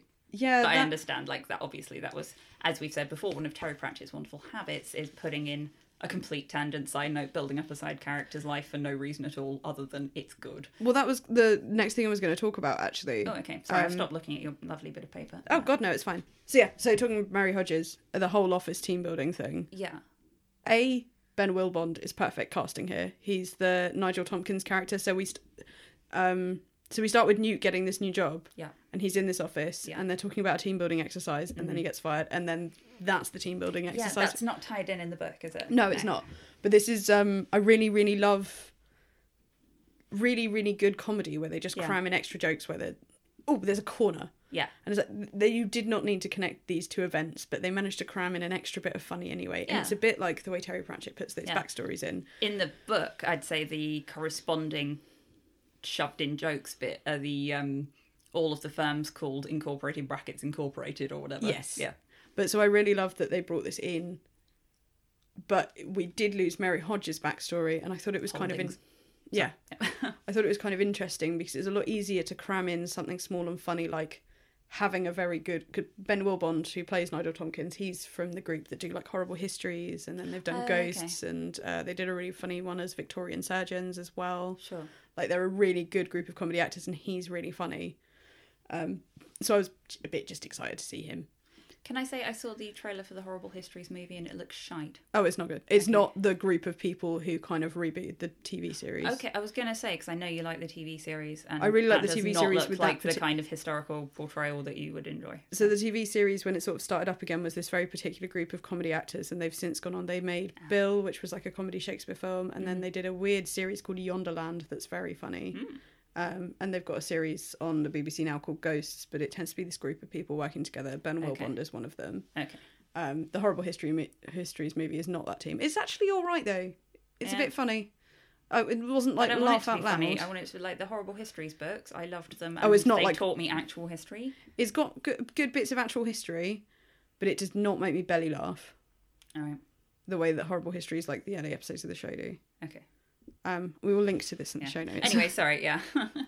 So I think it's interesting that where you could cram in the extra bit of comedy in the show was to use a funny actor and tie those two Office things together.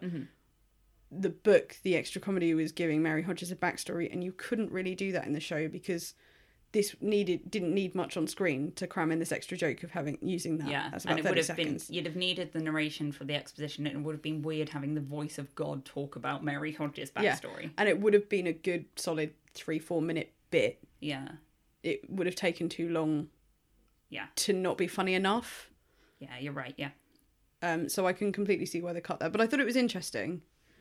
But I couldn't see how you could really do her backstory justice on screen without it dragging. Fair. Yeah. So I thought that was cool. We see Crowley's flat in this episode for the first time. It's so not like how I pictured it. I can't see it in my head now. It's really dark. Yes, there it is. Yeah. And it's not described like that in the script book. It's described as like white, and I always pictured it as very black and white, not grey at all, and modern and sleek. And I was imagining it like,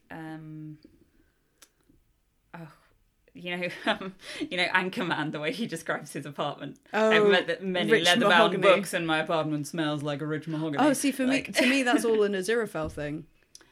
There's like two versions of that though. There's the American Psycho version, which is what I was imagining. Oh right, yeah. And there's the nice.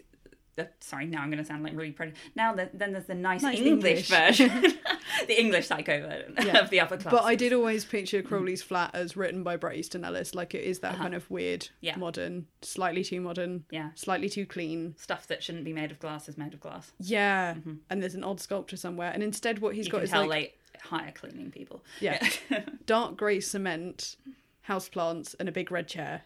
And I don't know. I think there was the most jarring thing for me of differences from the book is how Crowley's flat's decorated. I guess it's just literally the set designer got a different interpretation. Yeah.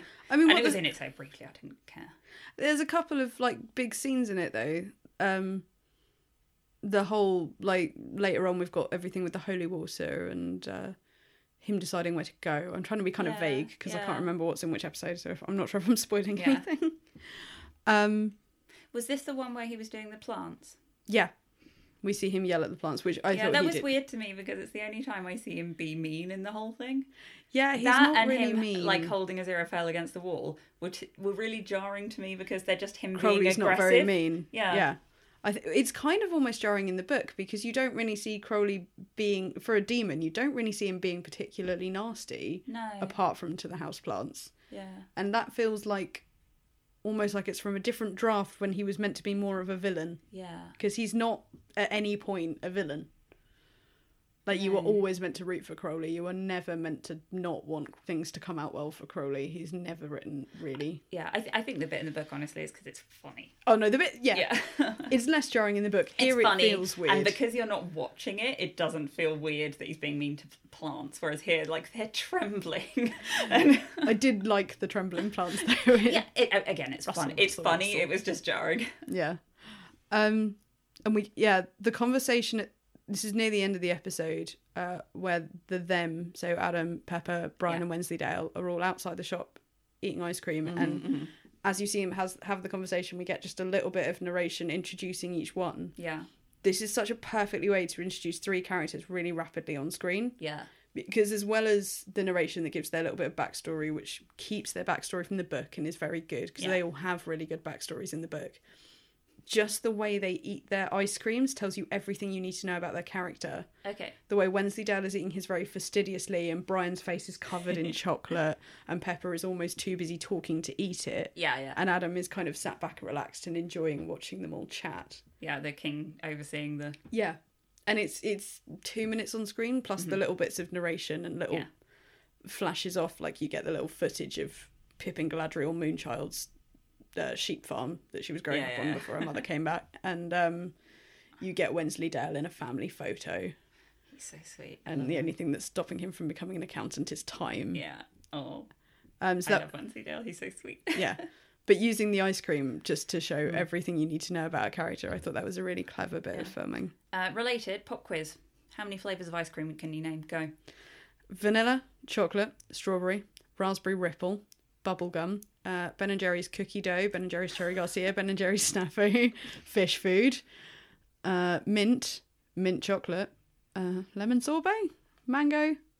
I'll allow it. Oh, that really good green and black dark chocolate one. No, can I stop now? Because I'm really hungry. That's fine. Yeah, you went on for longer than I thought. Well done. How many did they say America had? 36. Yeah. I believe that we could get to 36 with some effort and a list. I've been to Ben & Jerry's factory. They had at least 36. Yeah. But, again, is it things being mixed up? What do you count as a flavour of ice cream? Well, this is the problem, because you say name flavours. And Mint choc chip to me is a flavour. Yeah. But... fish food is a branded flavour. Yeah. Do you count branded flavours as separately from flavours? I think probably. Marmalade. Marmalade ice cream. There's a really good little ice cream place right by the coast. You sound so much like a Zero Fail right now. It's in Wells next to the sea, and it's by the really, really good fish and chip shop. Oh. And there's a really nice little ice cream place, and they had the best marmalade ice cream from there, and it was so good. Well, we'd better stave off the apocalypse a bit longer, because I've never been. Have you never been to Wells next to the sea? No, I've been there. I haven't been to the ice cream shop. Oh, okay, good. I've been to the fish and chips, but I think we usually went in the evening. See, we always go in the day, get sunburnt.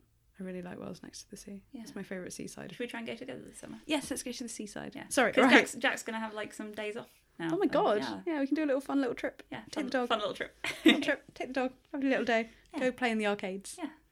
Okay, cool. Awesome. Right, sorry, should we get finished? Yeah. I think that was all I really had for episode 3 though.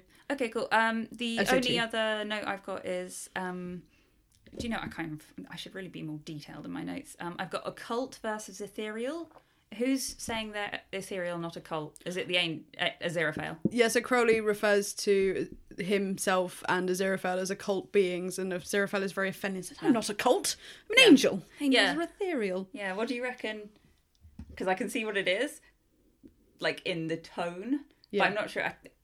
I'm not sure. Aziraphale is like always played throughout the 6 episodes. He's played as really like torn between these conflicting loyalties and who he should be and who he really is. Like he should be an angel. Mm-hmm. Who he is mates with Crowley, who is meant to be his opposite. Yeah. And every time Crowley more directly references the fact that they are more similar than different, he feels like he has to protest it. Yeah. And it's almost like the angel doth protest too much. Okay, cool. It's like the freedom fighter versus terrorist. Yeah.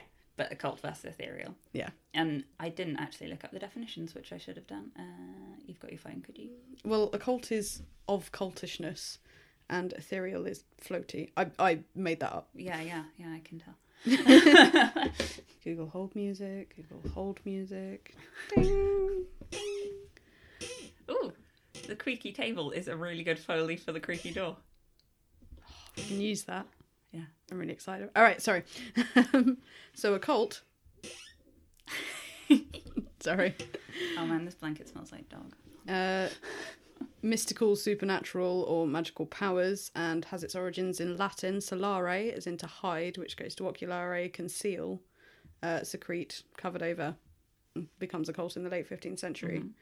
Ethereal comes from Greek, ether, extremely delicate and light in a way that seems not to be of this world, heavenly or spiritual. So they're not direct opposites because they have completely different origins. But they do have very different tones. Yes. So that is episode 2. Yeah. Should we talk about episode 3? I was just about to say what happened in episode 3, but you're probably going to tell me. Yes, I thought I might summarise it. I mean, this is the big one. This is everyone, I think, really pointed to as, oh, isn't Good Omens good? Uh-huh. Why is that? Well, I think it's got something to do with a 25-minute soft open that shows the entire history of Aziraphale and Crowley. I love it so much. Oh, me too. It's so good. I did notes in the script book for this one, which is that Neil Gaiman said as he was writing, he suddenly realised there really wasn't anything for them to do in the middle. They sort of had this weird, but they obviously needed to use them because they've made them so much more the main character, and you've got these really good actors, so what do we do? So they put in a 25-minute soft open with the entire history of Aziraphale and Crowley, which is also one of the bigger budget drains on the series. Which was your favourite outfit?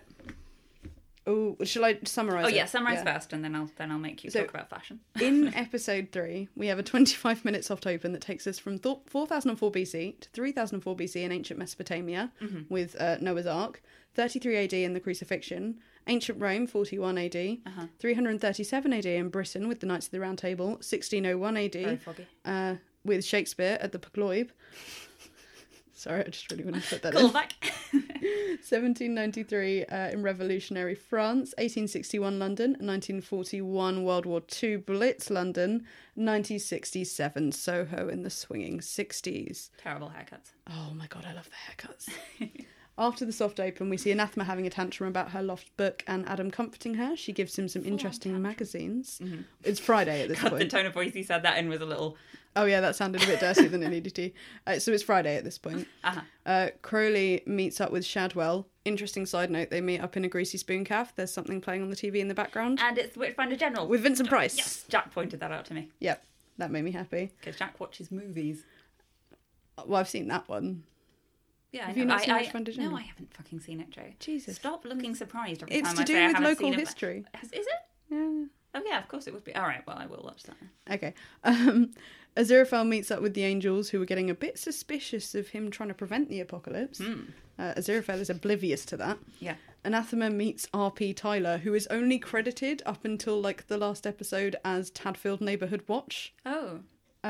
Newt brings up Tadfield's optimal microclimate to Shadwell. Shadwell decides to send him there after getting a call from Aziraphale about Adam Young at 4 Hookback Wood, because at the end of episode 2, Aziraphale worked out who the Antichrist was. Yeah. Famine receives his scales. Adam is... Famine's fucking gorgeous, by the way. Oh, right. Adam... God, I sound like just... Oh God, we're so... a pervert through this entire thing. That... Usually I'm a proper prude through these episodes, but I'm afraid this show is just very attractive. Yeah, no, everyone's really beautiful. Yeah. Bless Adam tries to tell his parents about all of the new exciting things he's read in the magazines, and they ignore him and send him to bed, so he has a sherbet lemon, and a power station loses all of its nuclear material. Yes. And we end the episode at the bandstand and a fight between Aziraphale and Crowley. Which, by the way, it's not really worth mentioning later, but what a shit place for a rendezvous. Yeah, like secret rendezvous, this empty bandstand. A, nowhere to sit. B, exposed you're on all very sides. obviously the only people around when you are. It was a bad rendezvous choice. Yeah. Right, sorry, what was the question? Oh, which was my favourite outfit? Yeah, like your favourite time period aesthetically. Oh, difficult. Very difficult, but I think I'm going to have to go with Shakespearean, because I've got a thing about, like, Tudor era stuff in general. Have you? I like a man in a doublet and hose. Oh, I mean, I like Tudor. I'm really into Tudor history, and I'm a big Shakespeare geek, and I really like the where Globe. it comes from, yeah. Yeah, I mean, that was definitely part of it. What about you? Oh, I will say honourable mention to World War II, because the suits. Yeah, I think for me it was between Revolutionary France and World War II, so I think World War II. I really liked Crowley's hair in the Revolutionary France bit. Yeah. He had the ringlets. I like the... It makes me wish we'd had that Regency era scene. Yeah. Because that would have been in this bit as well. The Great Flood bit. Oh, the Noah bit. Yeah. When he says he's just drowning the locals. Oh yeah, I thought that was really good. The 'cause it's Native kind of Americans haven't pissed him off. And... Yeah, I think it was just a good reference, I guess, to the fact that people have worked out that there was a flood around that time in that part of the world, but obviously people who didn't know about other parts of the world might have just assumed the whole fucking world was underwater because everything's underwater. Yeah, there's a really clever acknowledgement that it's a part of that world's real history as well as the biblical history. Yeah. Also, I really like the bit about one of the unicorns running away. Yeah, sorry, still got one. And I'm going to talk about this more as we talk about this episode, but Crowley's reaction to the fact that the kids are going to drown too. Yeah. And the moral standards that Crowley and the moral standards that Crowley and Aziraphale have are really quite interesting. Yeah, and a lot of Crowleys are more closely aligned with human. Mm-hmm. I think Aziraphale's are deep down. Yeah. I have a whole bit that. I suppose actually that would make more sense. This is why Crowley has been damned already because he questioned. Yeah. Yeah. The whole idea. Aziraphale, this is still quite close to the beginning. Yeah. Okay. So this is a whole thing in Catholicism, or what I was taught growing up, is that hell was not a place of fire and brimstone and torture. It was a place where you were fully cognizant of God's love but unable to receive it, and you only go to hell rather than purgatory if you fully reject God's love in all forms. So it's this idea That's the only unforgivable sin, right? Yeah. So this idea of Crowley is damned because he questioned rather than because he is bad. Yeah.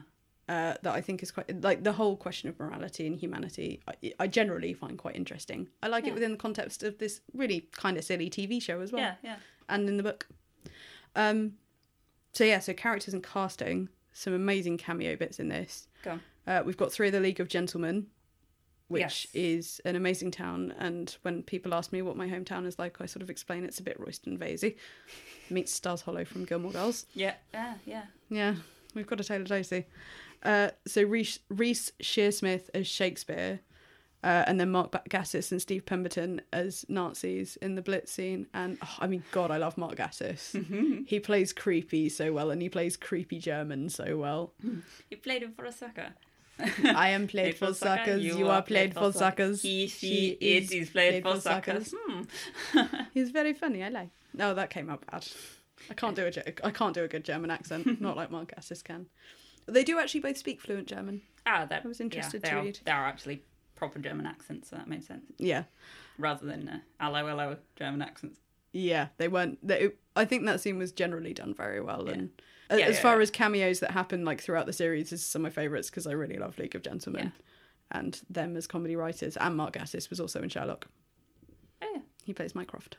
And obviously worked on Sherlock and directed it. Mm-hmm. And he's been in Doctor Who. And he's really interesting, actually. Yeah. There was Jay Rayner, who hosts Kitchen Cabinet, which we were talking about last week, has a podcast where he just takes someone interesting out to lunch. Oh. And he did a Mark Gatiss episode. And he grew up across the road from an insane asylum, which explains a whole bunch. And just generally had a very interesting life. And so he eventually became a very successful writer and actor.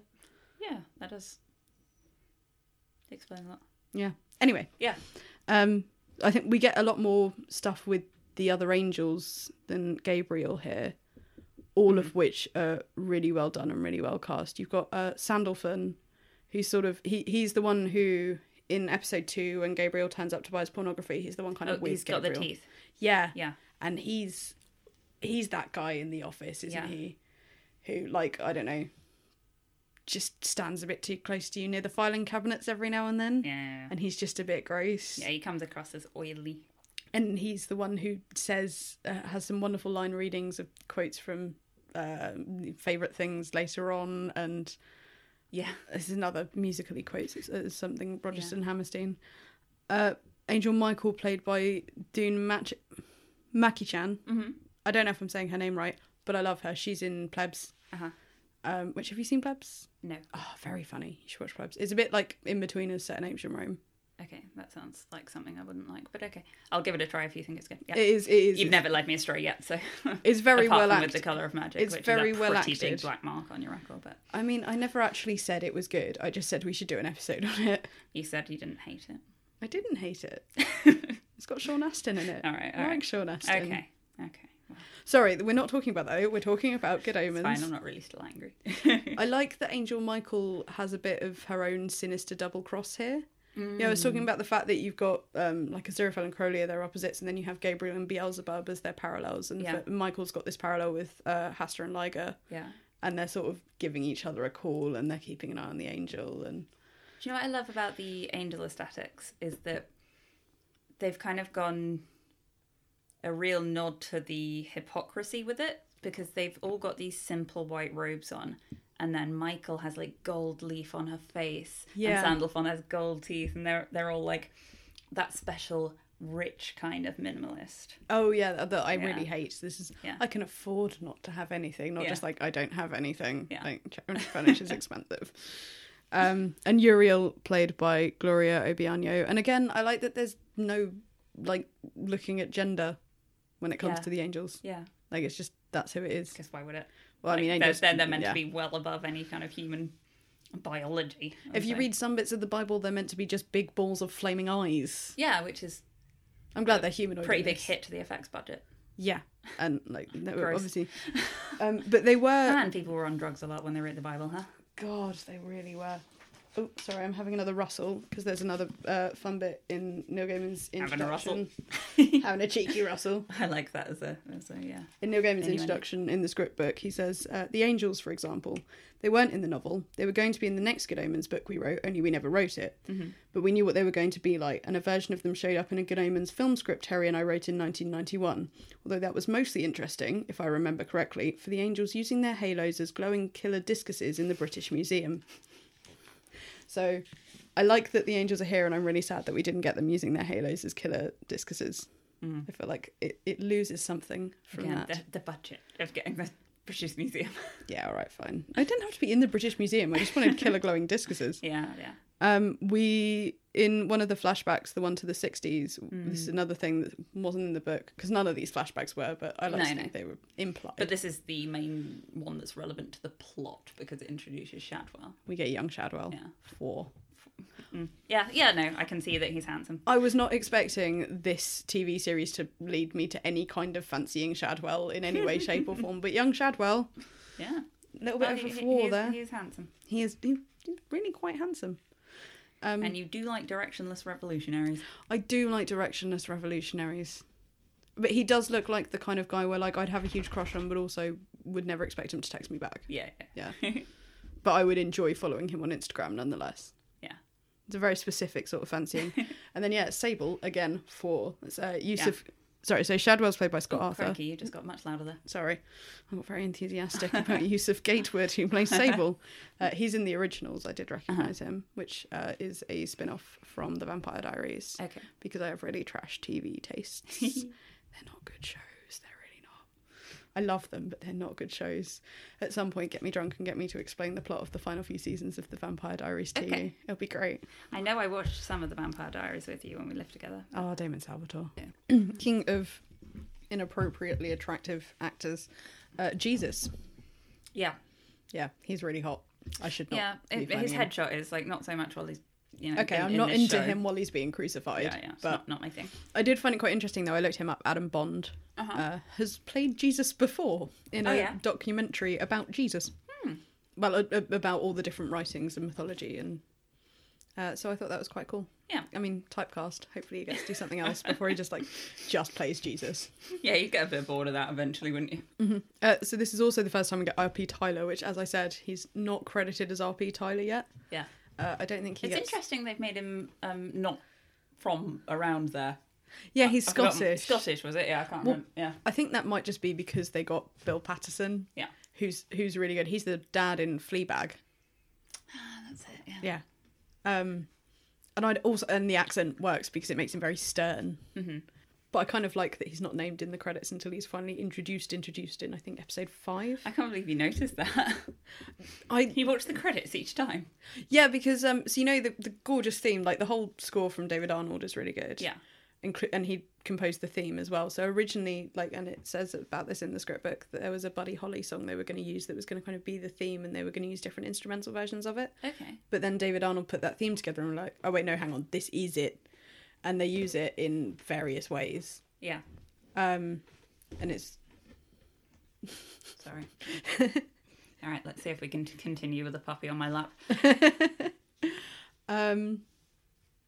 So there's a different version of the theme over each end credits. Mm-hmm. It's the theme, but in different styles. So like this episode gets like a 60s version from the Soho thing, and there's another one that's like really dramatic and orchestral, and there's like a weird sort of accordion-y one at one point, I think. Oh, okay. Yeah, it's worth watching the end credits just for the different versions of the actual theme. I think Amazon skips them for me. It does. It took me forever to figure out how to make it not skip them. Oh, okay. It was irritating. And then one last, like, just fun little cameo is in the nuclear reactor scene right at the end where they realise that stuff's gone. There's a good comedy character actor called Tony Way who I spotted because he was in that episode of Black Books. Oh, right. Yeah. He worked at the chicken place and at the cinema. Well done. But it was... I'd never looked up the actor before, so I'm glad I now have written down that is Tony Way. Tony Way. Who pops up as just little bit parts in lots of British comedy. Character actor. Yeah. So I liked that. Cool. My favourite line reading of this episode was when they're watching Jesus get crucified. Mm-hmm. And Crowley says, I showed him all the kingdoms of the world. Aziraphale says, why? And Crowley says, he's a carpenter from Galilee. His travel opportunities are limited. And it's like that as a reference to Jesus being tempted in the desert for 40 days and fasting for 40 days and 40 nights. And the idea was that the devil was showing up and showing him all the wonders of the world to try and tempt him. Yeah. And what was he trying to tempt him into exactly? Well, abandoning his father and... Oh, all right. As in God, not Yeah. his stepdad, the carpenter. Yeah. Abandoning the path of goodness. Because you know, there's parallels between the Antichrist thing and the Jesus story. And that he had to make a choice. He's the Antichrist. Yeah. Obviously. Yeah, no, sorry, I didn't think about how stupid that was until I said it out loud. No, it's fine. I didn't mean that in a you're being stupid way. It was a slight moment of realisation for me. But they're both messiahs and they both have to make a choice, and obviously Adam's choice is to be human. Mm-hmm. And in Jesus' choice it was to be slightly more than human and very good. Oh, bless him. Ever so good. But I love the idea of this demon tempting him and showing him the wonders of the world. I wasn't really trying to tempt him. It's just, he's not going to get a lot, is he? So he might as well have this. Yeah. Like, that's all I can give him. Yeah. No, that's nice. He's going... but there was the other line that follows on from that very quickly is... what is it he said that's got everyone so riled up? Be kind to each other. Mm. And you can see a little moment of doubt in Aziraphale's eyes there. Yeah. And it's a doubt of doubting humanity. Should I be trying to be good for these people? Because... And then Crowley's like, oh yeah, no, that'll do it every time. Yeah. So he's realised that already. Yeah, Crowley gets cynical a lot faster. Obviously, the biggest change made from the book in this episode is putting in this whole Aziraphale and Crowley backstory, which I love. Yeah, that's really good. And it reverses my position from the previous episode. And like I was saying, I dislike the whole queerbaitiness purely in the previous episode because it felt so unearned. Yeah. And watching the relationship develop here, especially when you have 100 years where they're not talking. Yeah. Because they get into a fight over the holy water. Yeah. And then Crowley turning up to save him, and that sort of little conversation about Crowley's name, which is, I've changed it, Anthony J. Crowley. J? What's the J for? And he does a very good shrug. He does a whole body shrug. A faux nonchalant whole body shrug while he's dancing on hot sand. Yeah. So he's so good. Just the physical comedy, it really is. He's such a good physical comedy character. Yeah. But now that the interest in their relationship feels earned because we've watched it develop from co-workers to friends to... Yeah, so chronologically, the other thing would have technically been earned, but us as the viewers have not seen it being earned, and so it was weird. Yeah, and it just felt really, like I said, it felt attention grabby, whereas this just feels like watching a really sweet, natural progression, and it makes me very happy. And Crowley working on holy ground for Aziraphale is sort of adorable. Yeah. And even if you don't want to read it as romantic interest, it's lovely seeing a friendship develop like that. But there is a moment, and the score does so much work. Yeah, here. I know. I mean, if you changed the music, you could definitely read it however you wanted, but the fucking score. Yeah, the moment after the church blows up, where Crowley reveals that he did a little miracle and saved the books for Aziraphale, and there's a moment of Michael Sheen just looking while this music swells in the Have you background. ever seen anybody adore anybody so much as Michael Sheen I and just- adore I mean, David Tennant? That's my face looking at Michael Sheen. I Yeah. adore him so much, especially in this. He's so sweet. Yeah, I And think that's good it, isn't it? and- It's the innocence of the adoration. Yeah. And every time Crowley sort of does something lovely for him, he is surprised by it. Yeah, Almost in a he doesn't expect it because he doesn't feel like he is deserving of that sort of... He's never expected someone to think of him like that because heaven has not necessarily thought of him like that. and he's the one who gives. Yeah, and He's because the angel. he's a giver. He does things. Yeah, Yeah, so when someone does something for him, it's beautiful. And the way the music's used in the bandstand bit as well. The slow build up to the acquisition of the holy water is really good. yeah. Because it becomes such a big plot point, but we never really think... It's really thrown away in the book that just, oh, Crowley's got some holy water. It's like, it's a lot for him to have that thing. Yeah, that could, yeah. Especially for an immortal being, like the one thing that could destroy him. Yeah. It's like a vampire trying really hard to get a wooden stake, some sunlight, and a bit of garlic. Yeah. There was something else. The line in the car after You go too Aziraphale. fast for me, Crowley. Yeah, after he's given him the holy water. And Crowley, like, looking like slightly nonplussed and upset. Yeah. Because if you think that's only 25 years after the Blitz thing, Yeah. it's so weird to think of the 60s as so close to the 40s. Yeah, I don't yeah. know why, but Yeah, it is. That's it only is. 25 years. It's Oh, there was a huge sea change in culture. That's why it's weird. yeah. But yeah, to kind of shift the focus from having that build up between them to what happens at the end of the episode where they have the fight in the bandstand. Sorry, the puppy wiggling her ears sounds very happy on the headphones. So to see that relationship build up and get to the point of you go too fast for me, Crowley, and then to come to modern day and to come to the bandstand. What are they arguing about in the bandstand? Well, so Aziraphale hasn't told Crowley that he knows where the Antichrist is. Yeah, because so he's still just been acting weird. Yeah, so he's still got these split loyalties between heaven and hell. Crowley has given up on averting the apocalypse and wants to go. Yeah. And wants Aziraphale to abandon his loyalty to heaven and come with him. Yeah. And it is this huge fight of, Crowley saying things like, there's no heaven and hell, there's no sides, there's us against everything else. And Aziraphale sort of saying, Doesn't no, want to believe that. I don't even like you. Yeah. And he's sort of like lying to himself, obviously. And Poorly. the way the score is built up there, and to the point where Aziraphale has to reject Crowley. Yeah. And you can see like David Tennant's face there, the way his sort of very brief kicked puppy moment before he storms off. It is. It's like that bit where you have to, in whatever movie it is, where they're yelling at the animal to go back in the woods. No, go away. Yeah, No, we don't want you here. And it's I think Aziraphale's story is kind of the most interesting and resonant for me throughout the series because of the way he goes through his relationship to heaven and having Crowley done the never loss really... of faith thing. Yeah, I'm not sure Crowley really evolves that much as a character. I think he Because he didn't start off bad. No, he started off questioning. Yeah, and he keeps questioning, and I think what Crowley finds is actually a bit of peace with himself in that he realises that actually it was probably all right to question, really. Yeah. And he's managed to get a pretty good life out of it that's probably a bit nicer than being in heaven. Like, Crowley becomes more and more human. Yeah. And I think Aziraphale does eventually. But is more conflicted about that. Yeah. Because he's always thought he's on the good side.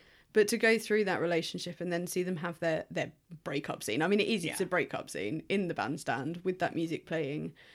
But also, if you think about the pacing of this compared to the book, the book comes to obviously we're reaching the halfway point where the book comes to this very natural shift of, okay, the end of the world is about to start. Yeah. While that's happening here, there's actually very little tension in this kind of middle section, and it needs something to happen at the end of this episode. Yeah. And this breakup gives it that tension that the book that the TV series needs more than the book. I think it's a really good thing. Because it needs to be sectioned. Yeah. Because it needs to be sectioned the way it does, and each episode needs kind of a thing to end on. So the first episode ends on, welcome to the end times. And the second episode ends on whatever the second episode ends on. Jesus, sorry, my notes Something are such else. a mess. Yeah. The second episode ends on Aziraphale figuring out who the Antichrist is. Sure. This needed a hook to end on, and the hook is Aziraphale and Crowley breaking up. Yeah. So it adds a bit of narrative tension that would have been missing otherwise, and that the book didn't need, because the book just kind of keeps going. So, so I thought that was a good bit of writing. Yes. That I liked. But I did think it was weird that was a rendezvous point, because... Oh yeah, I mean, the bandstand is still a terrible rendezvous point. It made for a really, really good series of shots. Yeah, I mean, which is obviously where they picked it. Yeah. Which takes me... Shifting morality, and this is what I brought up with Crowley in the Noah scene. Mm-hmm.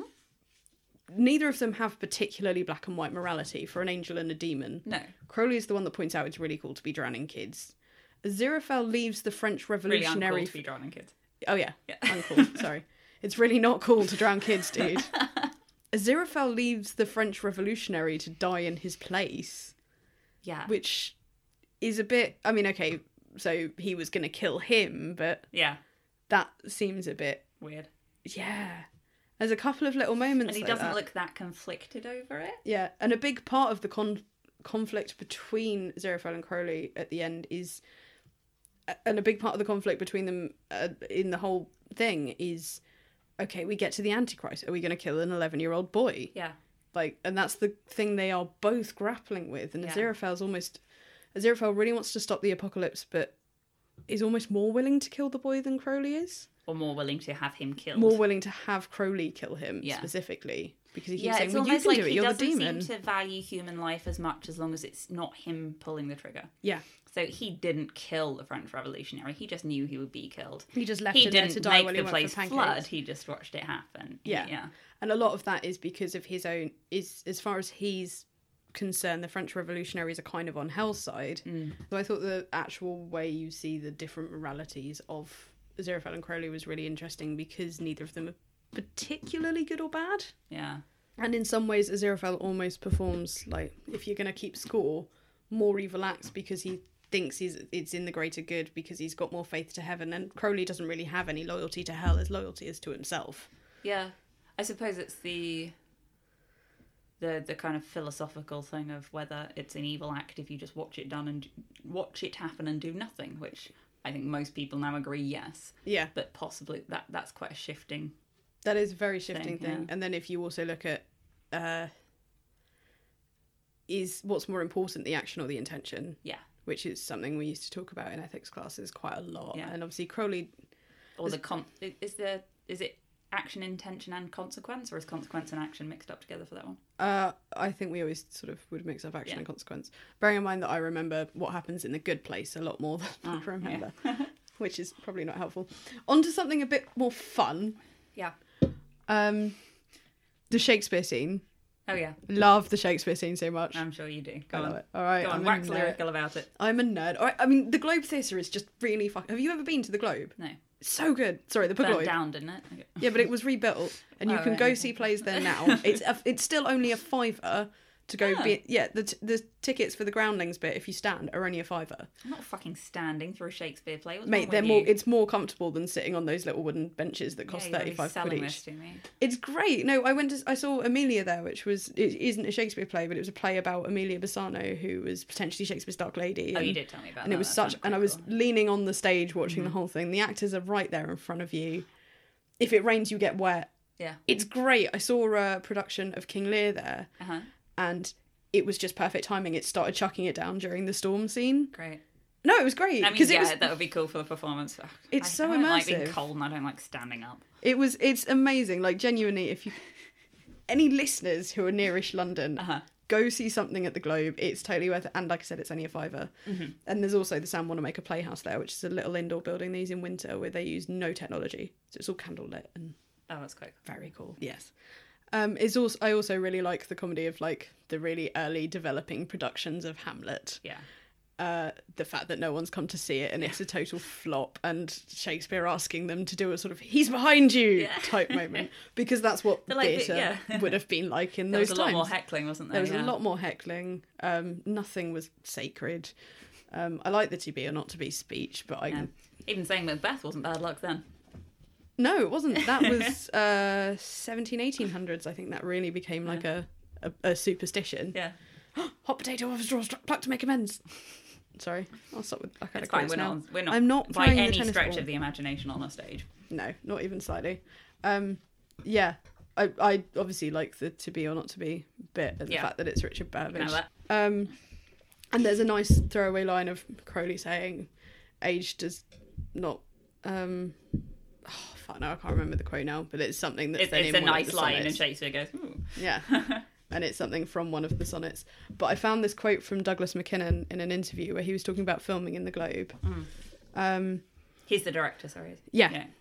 There's a scene in episode 3 where we go to the Globe Theatre to see the first week of Hamlet. Neil originally wrote that scene. It was the first week of Hamlet and it was a huge hit. Place was packed out with 500 people. My team got access to the Globe Theatre for the first time in history to film in there, but they could only get us 5 hours. I said to Neil, even if we could afford it, we won't get 2,000 people in and out of the Globe Theatre in period costume and everything else.